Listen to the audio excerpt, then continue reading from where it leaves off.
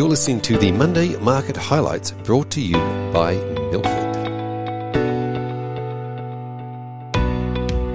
Good morning. It's Monday the 30th of January and I'm Kate from Milford.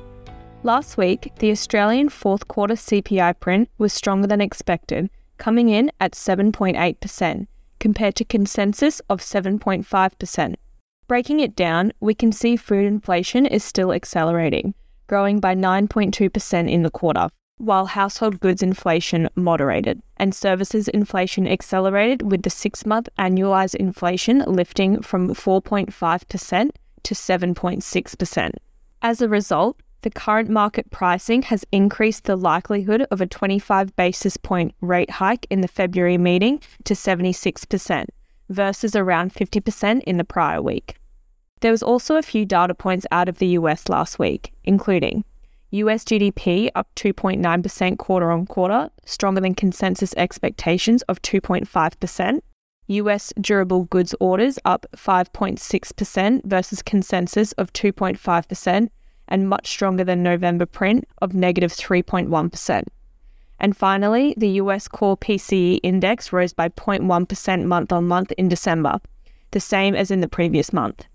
Services prices increased by 0.5%, while prices for goods declined by a further 0.7%.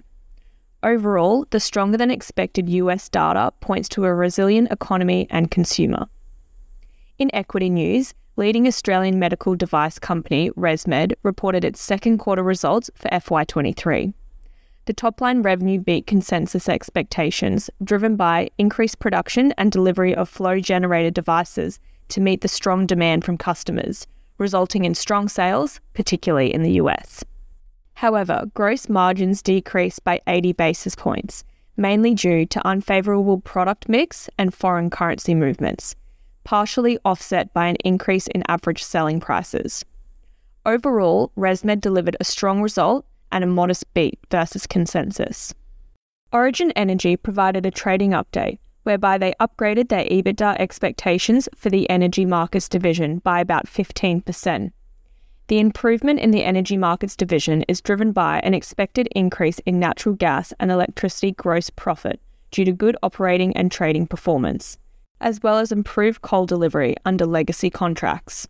However, they downgraded the AP LNG EBITDA guidance by about 3.5%, driven by production impacts from the cumulative effects of wet weather earlier in the fiscal year.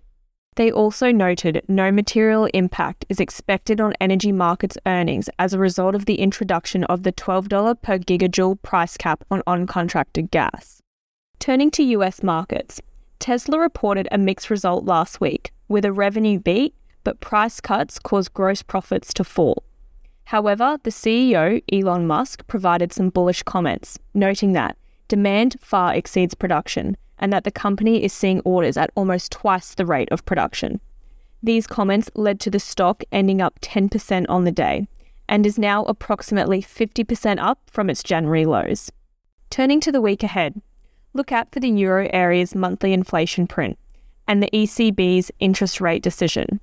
The market expects the ECB to raise rates by 50 basis points in February, and the rates to peak at 3.2% by August 2023.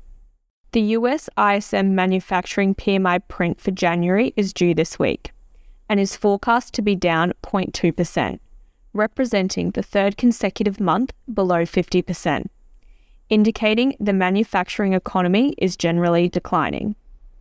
Importantly, we will also get the US interest rate decision. The Fed is expected to raise rates by 25 basis points to 4.75%.